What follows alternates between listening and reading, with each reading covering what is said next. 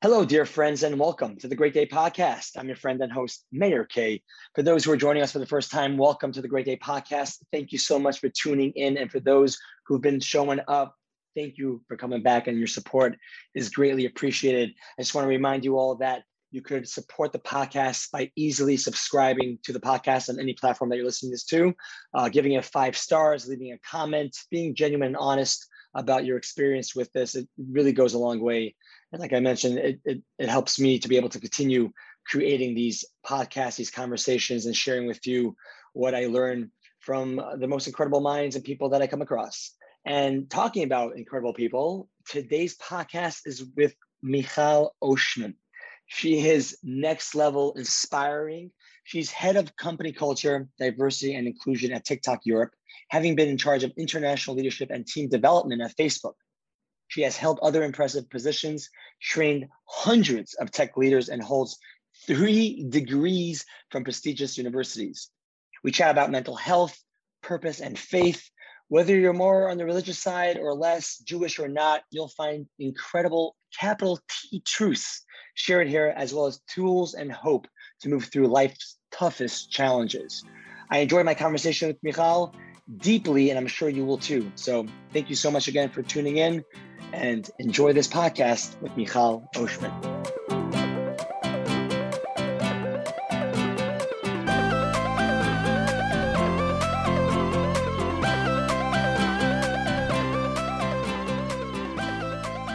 Hi, Michal Oshman. Thanks for making the time today to be on the Great Day Podcast. Thank you, Mayor. I am meeting with a celebrity today.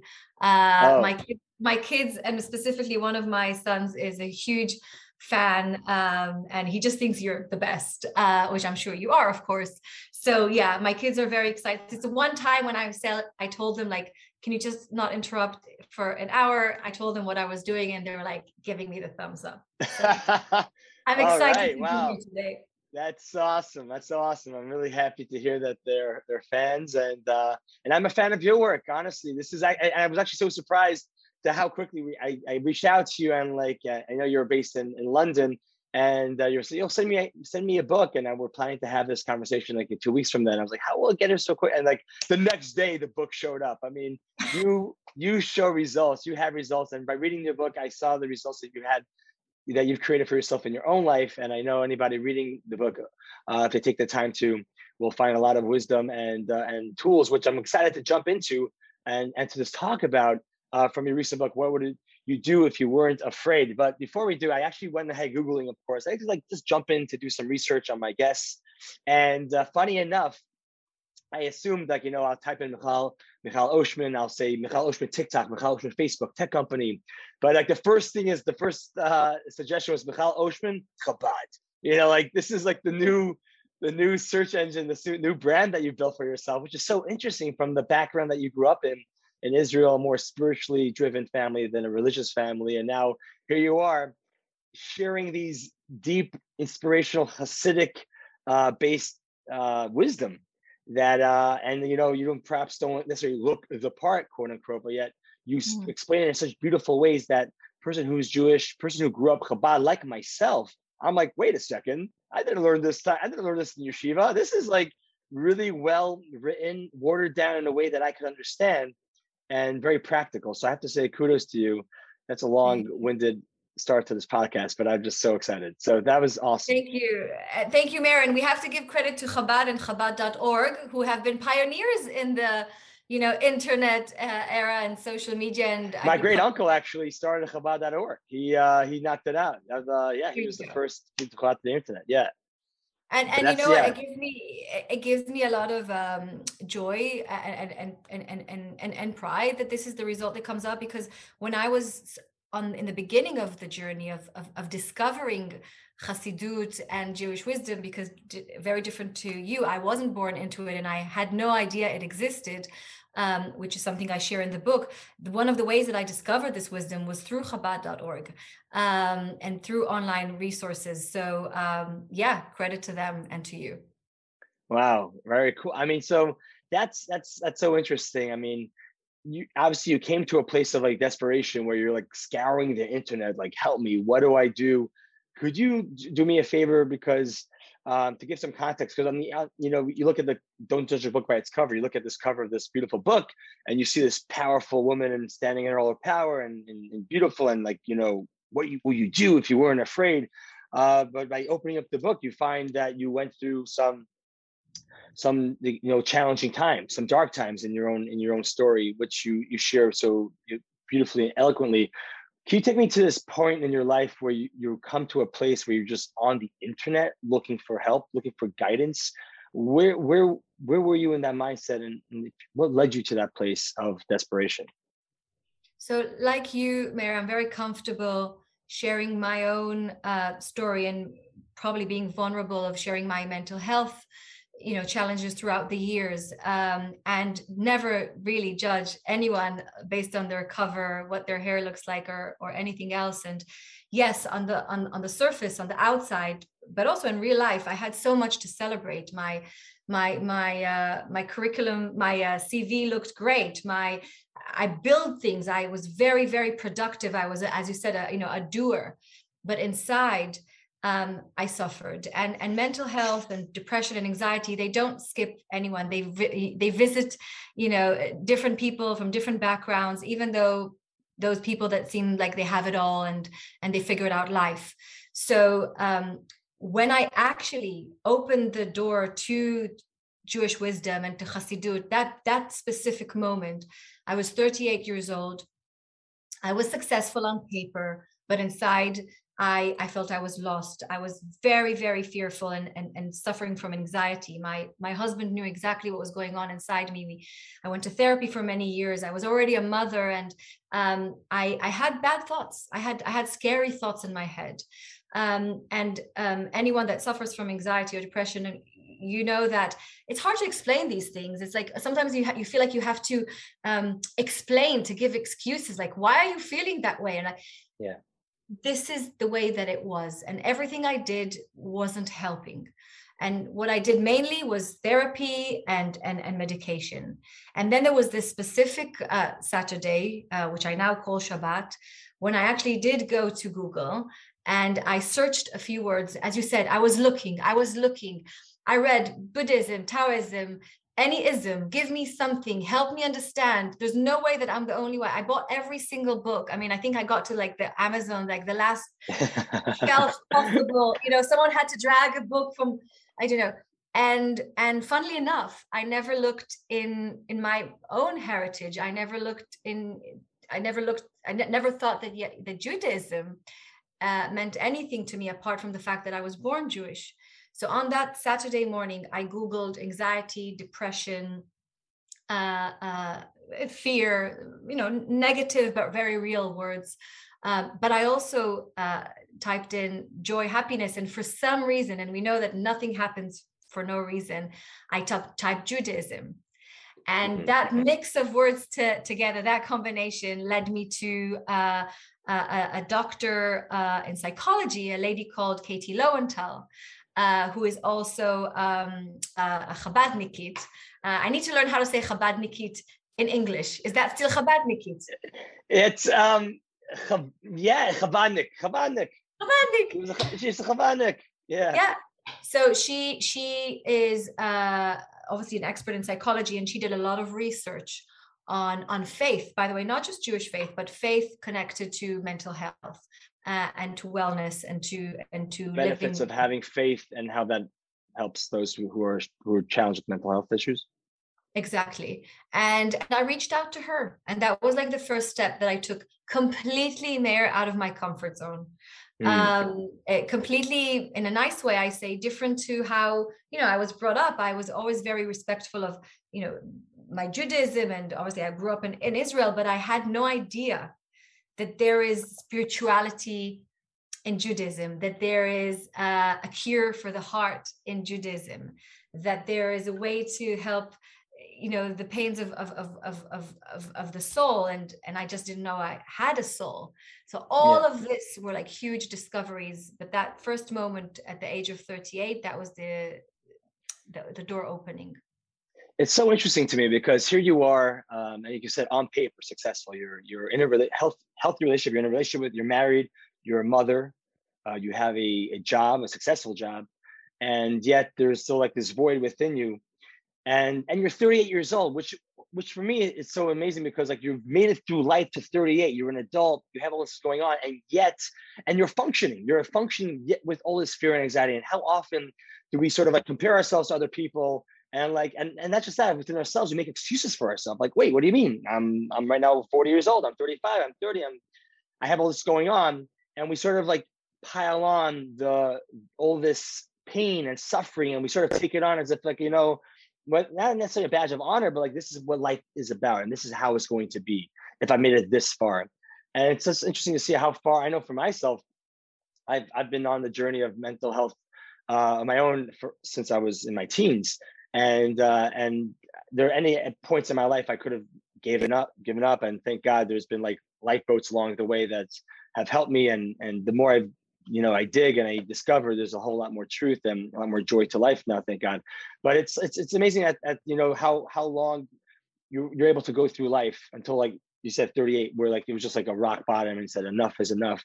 What was that missing though? Because you, like, again, like I know, just go a little more detail. Like you have the wife, you have the husband, you have the kids, you have the job, you're even doing therapy. So like what was missing, and that you discovered that you needed to fill? I was doing therapy, and I was studying therapy. I studied psychotherapy. So I'm this was my thing, to try and, cure and heal. Listen, it's a very big question that you're asking, Meir, and it's these are many like sub questions, right? So I think first of all, many people sail through life, maybe even end life, accepting themselves feeling in a certain way, a very unhappy way, a very unconnected way, a very unresolved way. And I think it requires self-awareness and being very true to yourself, and actually knowing, and this is something I did not know when I was young, that we're supposed to live with joy, and really trying to find myself, to find that joy is a worth life, as a life worth living. And for many years, I thought that I was supposed to actually live in sadness. I was brought up with my grandparents from all sides were Holocaust survivors. There was a lot of sadness in our home. There was a lot of not talking. There was a lot of silence. There was a lot of not defined verbally, but guilt. So I always felt that when I woke up in the morning, I just had to be actually quite, guilty that I got the chance to live, and maybe not to be too happy, and maybe not to take anything too far, because so many horrible things happened, and we all carried that second generation and third generation. And I also saw a lot of death in life through my father's job, and really horrible things that people can do to each other, and especially in the time when there was a lot of terror attacks in Israel, and I was, for different reasons that I explained in the book, I saw death. So all of those, as a very young child, like you as a teenager, I saw the worst side of life in a very early age. So why would I find joy? Why would I find happiness? And what I didn't have is actually, and the only way I can use this word is in Hebrew, I didn't have bitachon. I missed some certain elements of roots, and a certain notion that that I'm part of something bigger, that there's a bigger picture, that I guess it's also a sense of emunah, and I also didn't see the meaning. So I lived in a very non-spiritual home, and everything was about like evidence and solving. So I guess my soul needed something a bit more, and there was no one there to serve it to me. So I think all of those things, once I realized I did not have them, I did not have bitachon, I didn't have that sense of safety, of security, of trust in the world, in myself. At that stage at the age of 38, I said, okay, so how can I now build trust within myself and the world around me? How can I develop those roots? What are my roots? How can I develop that bitachon, that security, that safety? And also, the fact that I'm not just here to do all those tasks, I'm here for something much bigger. I'm here to fulfill a mission, to do something purposeful for me. And that was a discovery. And I realized that the Yahadut and the Jewish wisdom and Chassidut is all about that. It's all about giving you a sense of bitachon, that you are here, that Meir and Michal were here for a reason, and the world needs us. And it's and for someone that is familiar with the darkness inside, it's a big ask to believe in that. But I continue to remind myself that I'm here to do something meaningful, and I look for it. Wow, that's so powerful. That's something. It's so beautiful, like how you expressed it. The one thing that started out is like, it's so interesting how what I find is something that I'm working through now is to trust oneself. And I find that to learn how to trust oneself, to love oneself, to accept oneself is very much also tied to like higher self. It ties to also like the world, other people, God, or higher, power. And it all sort of stems from like it's our self, like usually if I don't have trust in other people, if I don't trust the world, if I have issues with like Amuna or B'tachon or God, it's a lot of it stems from my own self. Like I have to look within myself and say, wait a second, do I love myself as who I am? Do I trust myself? Have I betrayed myself so many times that I've lost the currency of my own value and my own word? And so how did you discover and how did you rebuild that trust within yourself so you were able to go ahead and trust and lean back and fall into God into faith? What steps do you take to make that happen? There was a moment, so I knew that I was the kind of person that always wanted to be in control, in full control of what's happening around me, of what's happening inside me, of who loves me, of things that are happening around me. And I was trying to control the world, my world, right? And that evokes so much anxiety. So that's why I share in the book how every time when a friend of mine would say, should I come over at 3? I was like, you come over whenever you want to, because I don't want to be responsible for you being hit by or one of my children asking, Ima, can I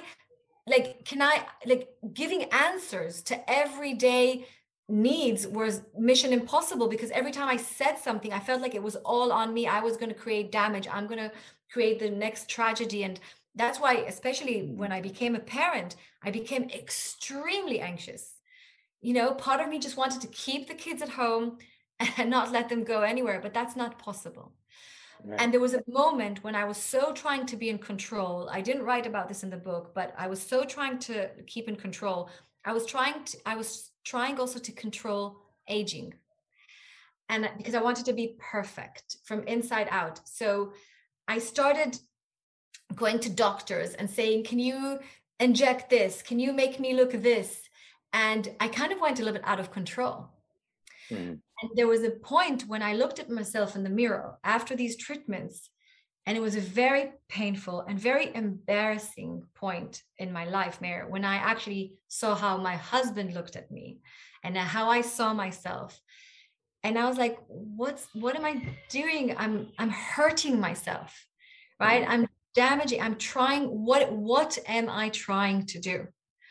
And that was the point when I made a decision within myself, enough from worrying about the external, what I appear like, what people think about me. I'm only going to focus on myself, but not focus on myself looking back like I did in the therapy room. My parents did this, they did this. Looking at myself now, here, today, with all the potential that I have, and trying to find all the answers inside. Wow. Oh, wow.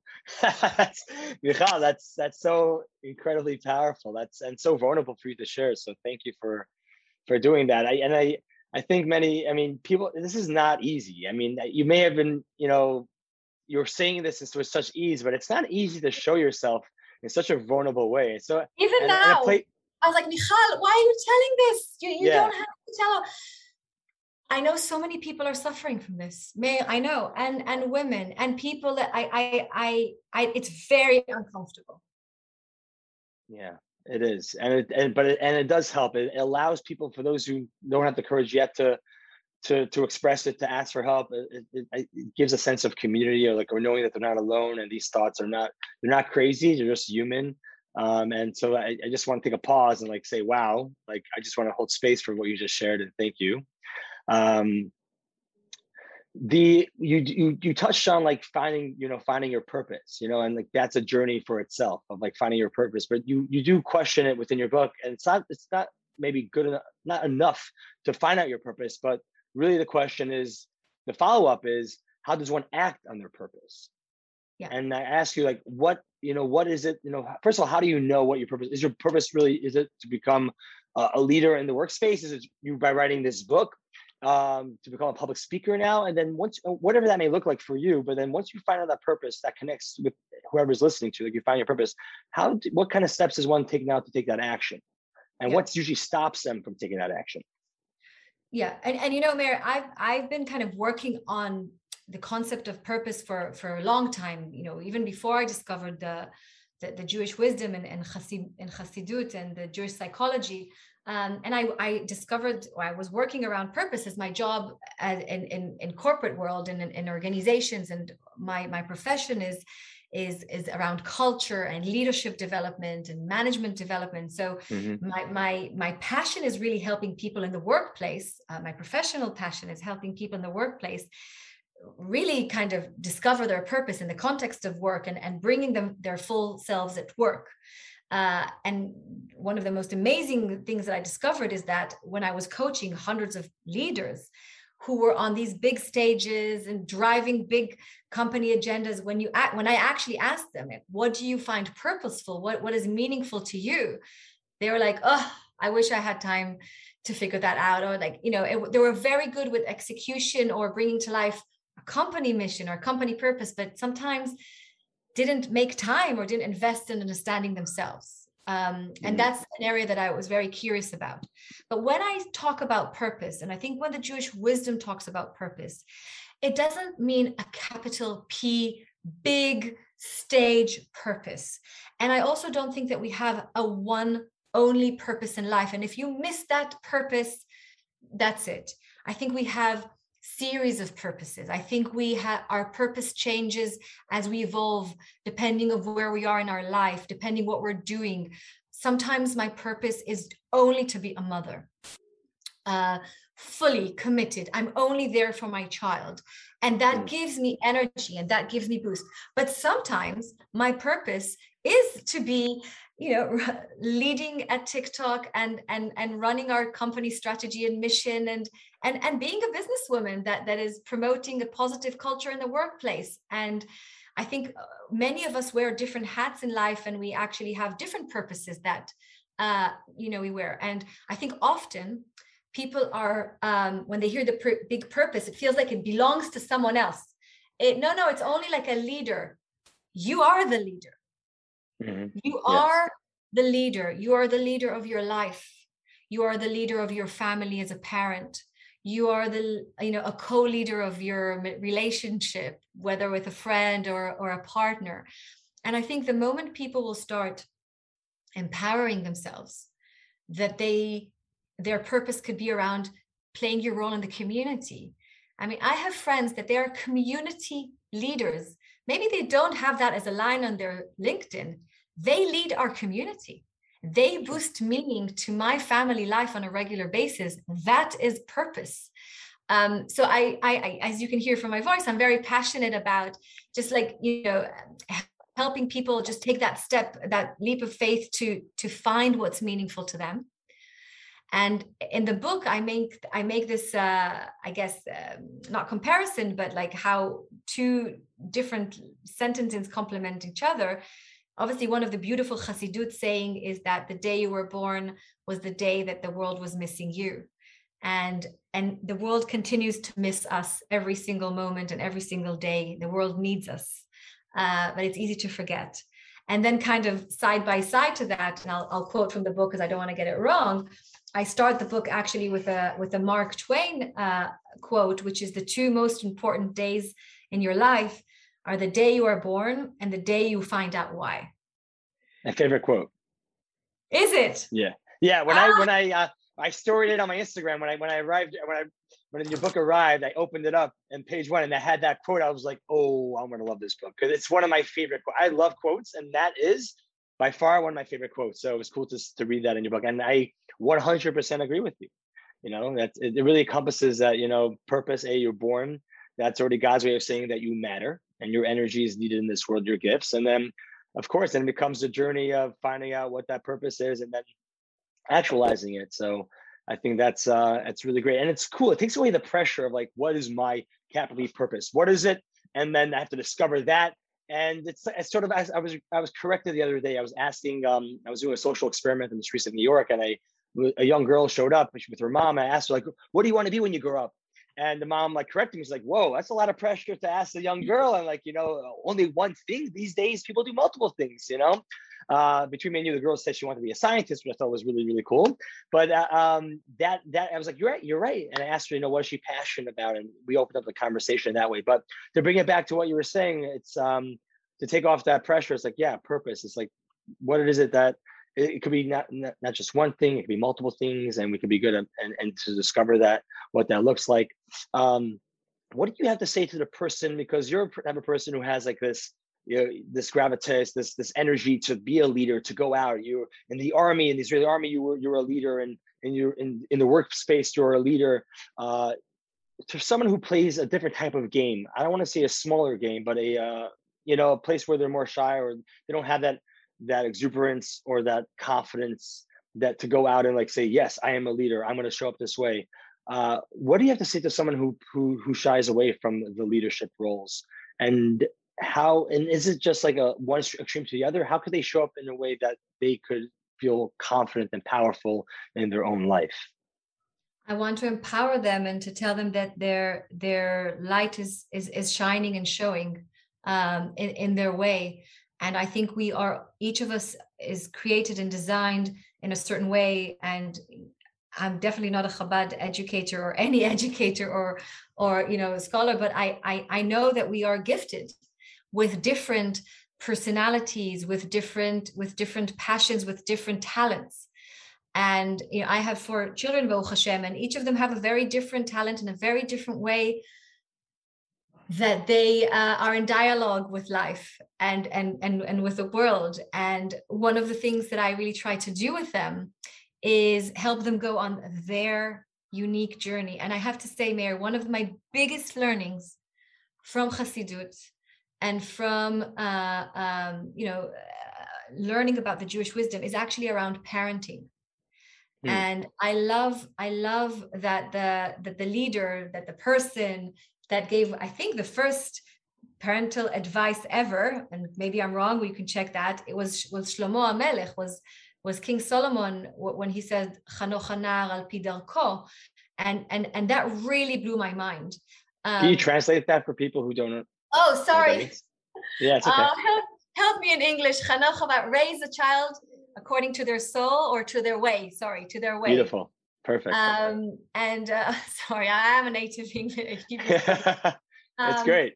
And that idea that my job, my mission, my purpose as a parent is to help my child navigate and grow life according to their unique soul and the unique journey that they, and I'm not telling them you are going to get there, which is, I guess, what our parents, maybe, I don't want to put like generation, like, right.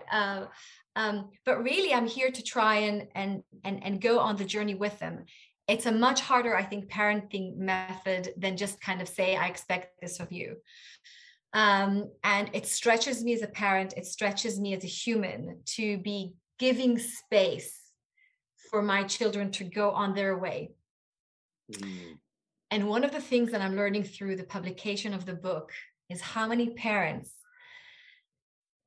are needing to let their children go on a way, even if that way wouldn't be their preferred way as a parent. And that's not easy at all, especially in certain communities when people look at each other, or people, know each other, and where looks and behavior, or like, is very important, the outside world instead of what's going on the inside. Totally. And reputation, and there's all this pressure around dating, and especially in the insular communities, there's a whole lot of like pressure around what that looks like, for sure.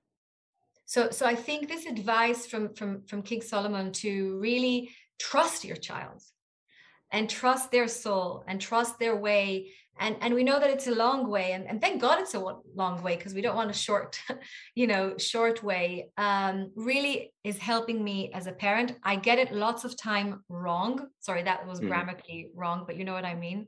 I fail many times, but sometimes when I feel like I get it right, it brings a lot of joy to me, to my husband, to my children, and to the family. So these are things, again, that I discovered in a much later phase of my parenting, but they were literally life-changing. And that's why I published the book. You asked me before about my purpose. I want the world, and when I say world, everyone and anyone. It's a self-help book. It's not a religious book.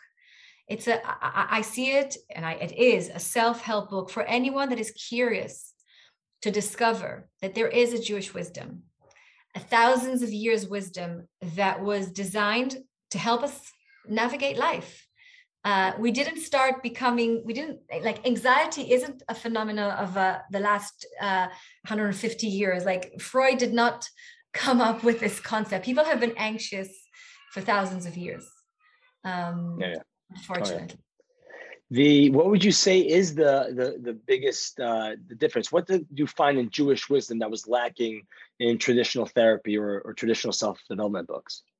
So I know that today, or generally speaking, there are therapists that are more holistic and more, let's say, spiritual, or happy to take, other schools of thought. But the 4 therapists that I saw from the age of, I guess, 20 to 38 were, I guess, more traditional, very kind of classic Freudian. And the focus in the therapy room was on the past.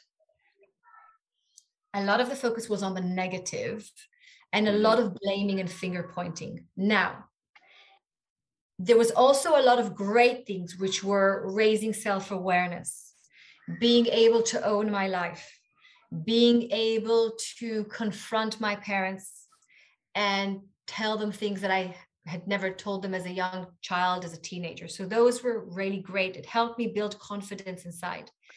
But what was less helpful at the later stage of these therapy sessions was that I felt like it was all about the past. And it didn't allow me to start healing. At some point, when I remember saying to my husband, to Yair, I feel like I'm telling my therapist that I'm feeling a bit better, and they're disappointed. Right. and they're trying to scratch it again, and the wound is like healing, and again, could be just my 4th therapist or their school of thought, but it was limiting me at some point, and I felt it was limited. And on the other hand, what I love about the, I guess, Jewish philosophy or Hasidut way of living is that it is more present and future focused, right? כל העולם כולו גשר צר מאוד, והעיקר לא לפחד כלל, right? There's life is full of narrow bridges. It's designed, and as a nation, as a people, we've crossed so many bridges, and some of them were horrible, and we thought we would never get to the other side. Bridges that we never wanted to cross, right? But we always go forward, and we always are with emunah, and there's no other option rather than surviving, but with looking forward. And I found that very encouraging. And the other thing that I found very encouraging, and I think it's a bit more Chabad perspective, is that every single moment in life is an opportunity and has the potential for growth. And for someone who's a perfectionist, that will always remind myself what I got wrong, who I hurt, how did I disappoint, rather than think, oh my gosh, now I have this opportunity to do something meaningful. When I realized that actually the best or the more joyous way to live is actually to look about what I can do now, rather than what happened to me, 5 minutes ago. I thought that was a very encouraging, very empowering way to live. Oh, 100, yeah, totally, 100%. To understand that one of the spiritual principles is that, we don't live in a perfect world and we weren't created to be perfect. It takes off a lot of the inks and the pressure to be so. But I think it's my I have the same thing when it comes to my work. I like to make my videos perfect, and how I want to show up, and it's very black and white for me. And I think living in the gray has been a very big learning lesson for myself as to how I approach work, but also my personal life, as to it's in the imperfections, in the cracks. That's where the beauty can shine, and to share that with others as well. So I think that's it's quite powerful. And you just used one of my favorite words, which is cracks, because like you, I always wanted to avoid the cracks, or avoid, let's say, the breaking. And when I discovered another beautiful principle, which is, and I'm sure you know this, is there's nothing more complete than a broken heart. That again changed my perspective, which is another very key element of, to be a full person, to be a complete person, to be, who you can be. Unfortunately, you need to break. Mm-hmm. And yeah, totally. Yeah. It's through the fire that we're able to be molded and to grow, and it's through that adversity that we are able to be challenged. So it's 100%. I think when we only bring more pain and suffering by the avoidance of pain and suffering. If we just don't if we are able to just accept how things are and not label it as good or bad, but just as things are, and then we're able to, I think, move through it a little bit more smoothly, and learn the lessons that it's there to provide. It's the resistance or the running away or the numbing that we do through the different substance or food or social media or whatever, how people want to go ahead and face life sometimes, which there's no judgment, of course, on my end. God knows that I've done it myself. That we're able to okay, take a pause, wait, what am I running for? What are these patterns that I've created for myself that are not allowing me to feel fully, to not have that feeling of a broken heart? Because that's where, sometimes, the best place to be is rock bottom, so that you know where you are and you have a great footing to grow from and to build off.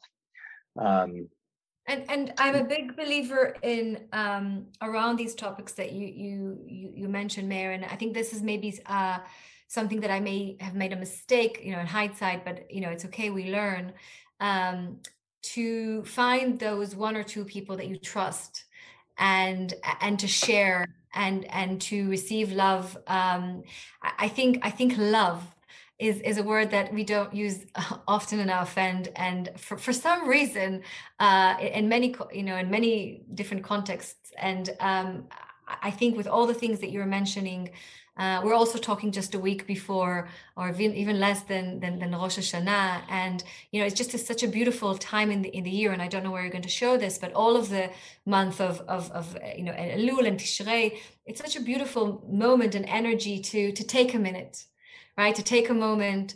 We're ending something, we're beginning something, and the energy is on our side to be able to let go of the things, the thoughts, the memories that are not helping us cross our bridges. And one of the scariest things I had to do, Mayor, was actually let go of some of my childhood experiences, and put them in I don't want to say a box, and put them behind me. And thank God, no one did anything to me deliberately. No one, God forbid, tried to hurt me. But there were things in my upbringing that really affected me, that really, I thought, damaged me for life.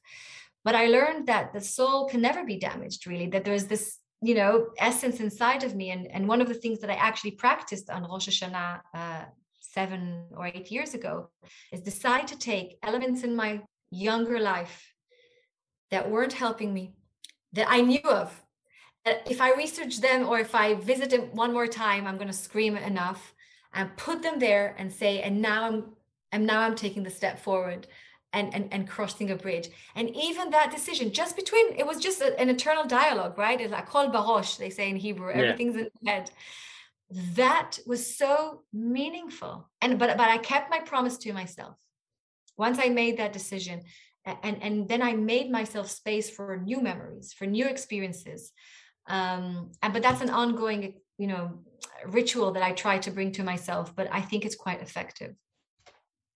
Oh, totally. 100%. And I mean, this is definitely a special time. And depending when anybody listens to this, but this is, a time to like, we do have this time of Rosh Hashanah, which is a new chapter, a new year, a time of reflection, returning to yourself. And you have a whole chapter on Teshuvah, which I actually love how you break down your chapters and with the different titles and themes. And I would actually love to actually ask you about that. But yeah, throughout the time, we could always really establish for ourselves this Rosh Hashanah for ourselves. Like, okay, I don't have to wait 8 months, 6 months, 2 months to the next, official new year, but to make a promise to yourself, to make it say, hey, I'm starting now, this very moment, to start building a new way of life, a new way of being. But how do you translate the word? Because with Rosh Hashanah Parnas, and like it's people throw the word around Teshuvah a lot and repentance. How do you translate that? How do you adapt it to your life? Well, I know that the word Teshuvah, it could be, and don't kill me for saying this, kind of, could be triggering for some people, and for sure repentance. And, maybe it was for me as well in the past because I didn't understand it. And by the way, talking about not understanding and not knowing, I mean, a big part of our, I think, frustration in life is that we actually don't take the time to learn and understand and to be curious about other people, about other points of views, et cetera, et cetera. But going back to Teshuvah, the way that I learned Teshuvah through the learning of Chassidut and Tanya, and that's how I call it is in the book, is return to yourself. And I know that teshuvah means returning to Hashem, and it's a chazara b'teshuvah from a very deep religious connected to Hashem way. But because I'm already connected to Hashem, returning to myself should probably mean the same thing, and that's how I explain it to myself. So for me, teshuvah and this special time of the year is really an invitation to return to myself. And with everything that goes out in life, and as you said, I try to do this and I try to be this, and I try to take a minute, to take a few weeks of preparation, and to remind myself, Michal, like, what are you here to do? Who are you here to be? Not the capital P, but the small or lowercase p. And if I'm too far away from where I need to be, or where I wanted to be, or where I should be, how can I course correct? But not with guilt, and not through fear, but with joy, and with meaning, and with love, and with forgiving, and forgiving myself, and asking for forgiveness, which I think is hugely powerful. In the last couple of weeks, I had a lot of dialogue with my ego, call it Yetzer Hara. I don't know. I definitely have it. And we've been having these honest conversations, my ego and I. And we agree that it's an ongoing relationship that we're going on together.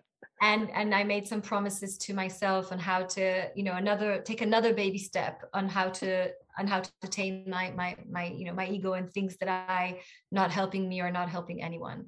But I'm not scared or sad about it. I'm actually happy that I know what I want to work on.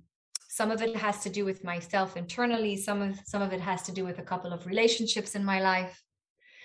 What does that exercise look like for you? Is that you literally like writing a letter to yourself, or speaking it out loud, or just curious to know how you process, talking to your ego and working through the, perhaps the defects of character that you want to look at. So I do think I have this gift of really trying to understand and being honest with myself.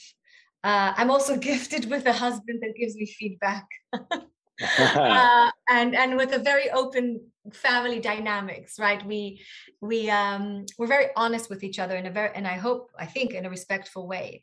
So one of the things that we do, and I write about it in the book, one of the things that we do on a Friday night when we welcome Shabbat is we do a compliments game, which is that we actually pay compliments to each other And by the way, it took us a very long time, especially the children, to develop this muscle of saying something nice to sibling and finding the thing and then saying it and then not feeling, uncomfortable with saying something nice. Yeah. And by the way, enjoying hearing something nice about That's yourself. a big one to accept it and not have to throw something back or just or to defend it or to make an excuse for it. Yeah, that's a big one. Internalize it. But I really think that as human beings, if often we see so much beauty in other people and we think good thoughts about other people, but for some reason we don't say it. So I really, with my husband and I, encourage ourselves and our children to say good things, not just think them and look for them. But in the same spirit of sharing compliments, I do sometimes ask the children and my husband, how can I improve? How can I be a better mother and a better wife to them? And bless them, they give me answers. Wow, so you ask even your children feedback on how you're doing as a parent. Yeah. It doesn't mean that I will act on it, and Mayor, it's built on a certain family dynamic that that they'll answer in a respectful, thoughtful way, but they will answer the truth. And my difficult feedback, let's say throughout the years or recently, and it's not easy, has been about them wanting, questioning the time I spent at work or with them, which is for any working mom. That's hard to hear. It hurts. Yeah. Yeah, that's a big one. Wow. But they're thinking it anyway. I really believe, Mayor, if someone's thinking something, if something's going in someone's system, it's happening. Now, the question is, are you welcoming it to be voiced and communicated or not? Because I grew up in an environment as a young child when there was a lot of silence, and I didn't enjoy that. I advocate more for communication. Honest communication at home, and generally speaking. So asking feedback and getting feedback about how I juggle as a parent, or how they like to spend more time with me, or that I promise that I'll count until 10 before I respond to certain dynamics at home, and it seems like I'm counting to 2, and can I please count to 10 before I stuff like that. But wow. It's helpful. It's helpful. It's honest. It's real. And it's not living behind facades or fantasies or games, but it's just like, this is real life, and it's so important. It's so important. If you really want to be committed to real relationship and growth and community and family, then what do we have other than the truth and the honesty that we can provide for each other? So that's a really cool environment and culture, if I dare say so myself, that you've created for your family as well. So that's really amazing. What what would you say? Are you scared in some ways, because there is this culture, I would say culture or mindset that parents shouldn't share so much with their children, or they know, I grew up in a, where I didn't know any doubts or fears of my parents. Everything was good all the time. They always asked us how we were doing and wanted to hear from us. But here you are expressing yourself, in a very vulnerable way on this podcast and your book. Are you worried or scared about how if your children coming across this, hearing your own personal stories and your own, shadows, how that would affect them in their own development? Yeah. So first of all, I want just even what we discussed before about that I ask my children for feedback. It doesn't mean that I'm their friend. So the roles and responsibilities, going back to being the leader of a house, I often call my husband and I the CEO and the CFO of our family, right? And he's definitely the CFO, manages all the finance. But as the leader of my family, we decided to bring certain principles, which part of them is honesty and respect, but I'm definitely not my children's friend. And the boundaries are very clear. And I'm a huge believer of boundaries. So this is where things become interesting, right? raise your child by their soul, by their journey, by their purpose. Be curious about who they are. Ask them how they're doing. And in our case, ask them for feedback on how you're doing. And at the same time, set clear boundaries about family values, about what we believe in, about the way that we live our family life. We made some changes in our home life as well. We became more observant. We welcomed Shabbat to our family a few years, 5 years ago. That meant that for some of my kids, it was a huge change in life. There was a lot of explaining and taking on a journey, but there was no negotiation. So I think this combination of having healthy, clear boundaries on who we are as a family, what we stand for, but then within that boundary, a lot of space for sharing and being yourself. I'm quite passionate about that combination. And you asked me about how, I've been vulnerable in this call, and in the book, I share a lot of things about my mental health and about myself, and how does that make me feel? I was very scared. And, reminding the title of the book, What Would You Do If You Weren't Afraid? There was a moment when all of the manuscript, if everything was ready, and I had to press that button to the publisher and to ship my story and to ship my very personal experiences that up until then lived in my head and in my relationship at home. It was scary. And the only reason I did that, and I continue to do that, is because I think that more people should and need to be open and normalize everything. I always say to my children, whatever thought goes through your mind, it's normal. It's normal. Even if it sounds scary or weird or no, it's normal. There's another million people that are thinking something like that, but they're not talking about it. So so that's part of my mission, to normalize, mental health and life challenges. Part of my mission is to share the beautiful wisdom, the Jewish wisdom. And if that means that I feel a little bit less comfortable and I sweat a bit more in interviews and podcasts, then that's a price I'm happy to pay. Yeah, I think that's beautiful. And I think it shows your kids as well, like, yes, having the boundaries, but you're human. And I think I would say that you're more approachable, and they'll be more likely to share with you what they're going through, and they won't be afraid, like, oh, mom can't understand and she won't get it, because everything is okay with her. But like, I think it really helps with that. I think it's a beautiful thing that you've, and a gift that you've really given to your children to do that. So that's kudos to you. As I want to like tie this conversation, there's so much more to talk about. But one thing I did really enjoy was this thought of Ayeka, which was, and you could perhaps go into a little bit more, but this idea of Ayeka, where in one of the first stories in the Bible, in the Torah, Adam eats from the tree of knowledge, and God says, "Where are you?" So of course, the Ayeka, where are you? And it goes into the story of, like, God, how could he doesn't know where Adam is? I mean, he's God. He knows wherever. Also not that many people on the earth, so there's not too many hiding places as well. So, how would you go about that discovery of what Ayeka means, and the lessons that you took away from that? I love Ayeka too.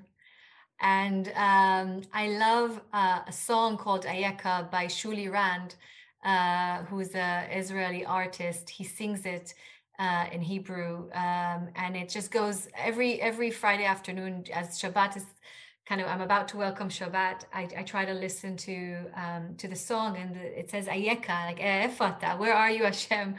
I'm going through miserable thoughts and life internally. I'm looking for you everywhere, and like actually he's asking Hashem Ayeka, and I think it's beautiful. But obviously in the Torah, Hashem asks, God asks Adam Ayeka, and it's such a simple one word line, but so powerful. And especially for someone who, Hebrew is my mother tongue, and that word of, Ayeka, efo ata, like, where are, and I find it something, well, there's so many messages in this, and I know we won't going into this, but I think the way I read it is that Adam and Eve, like they were given everything, life, fruit, beautiful trees, la la la, no shame, no guilt, perfect. And then they made a mistake, right? They chose wrong. And then they hid, or Adam hid. And the question, the first question that is asked in the Torah, if I'm not mistaken, is like, where are you? And obviously not where are you, I can see you behind the bushes, but like, where are you existentially, right? What's going on with you? Like, where are you taking your life? On what journey are you going? And the way that I read it is actually with not, huge amount of, blame or guilt or negativity, but a call out, a reminder. And I love Ayeka, and I ask myself sometimes, where am I? And again, I can think about where am I when I'm cleaning, when I'm washing the dishes, right? So I just want to also normalize, Meir, I don't do, and I love and appreciate the fact that people do, but I don't meditate on somewhere and I take this wisdom and I go somewhere and I leave the kids for a weekend. Like I'd love to it when I get a chance to, but they're too young. But like I try to bring this wisdom to the tachlis, to the meaning everyday life. So every scenario that I have at work or with my children or with my husband is an opportunity to say to myself, where am I? Like, am I being the way I want to be? Am I behaving in the way that I want to behave? Am I looking after myself? Am I fulfilling my dreams or someone else's dream? Am I a pleaser? Can I stop being a pleaser maybe one day? So this Ayeka is just such a beautiful message for us to ask ourselves, where are we? And if we're not where we want to be or should be, course correct. And the course correction, it doesn't mean that you completely change your life. You leave your job, you leave this, like it can be sometimes that really like that small tweak with the nuance, if you bring the ishtadlut, the kavanah, the meaning, the essence, that those small changes. And as you know, Meir, because you kindly read my book, every chapter in the book, because it's a self-help book, every chapter ends with a coaching session. Yes.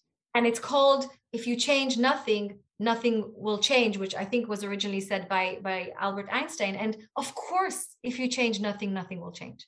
So what are you going to change? What a beautiful way to wrap up this podcast. And I'm very happy to say that you did put that in her. Yeah, those exercise questions that you challenge the reader to look at after every chapter. So that's really, really special. But what are we willing to change? What would we do if we weren't afraid? These are fantastic questions to ask ourselves. And I know that it challenged me. It brought me a lot of new insight by reading your book and just having this conversation. And Michal, thank you so much for showing up in the world the way that you are. You're a light. It's courageous. And I want to continue to wish you lots of hatzlacha, success in your continued journey.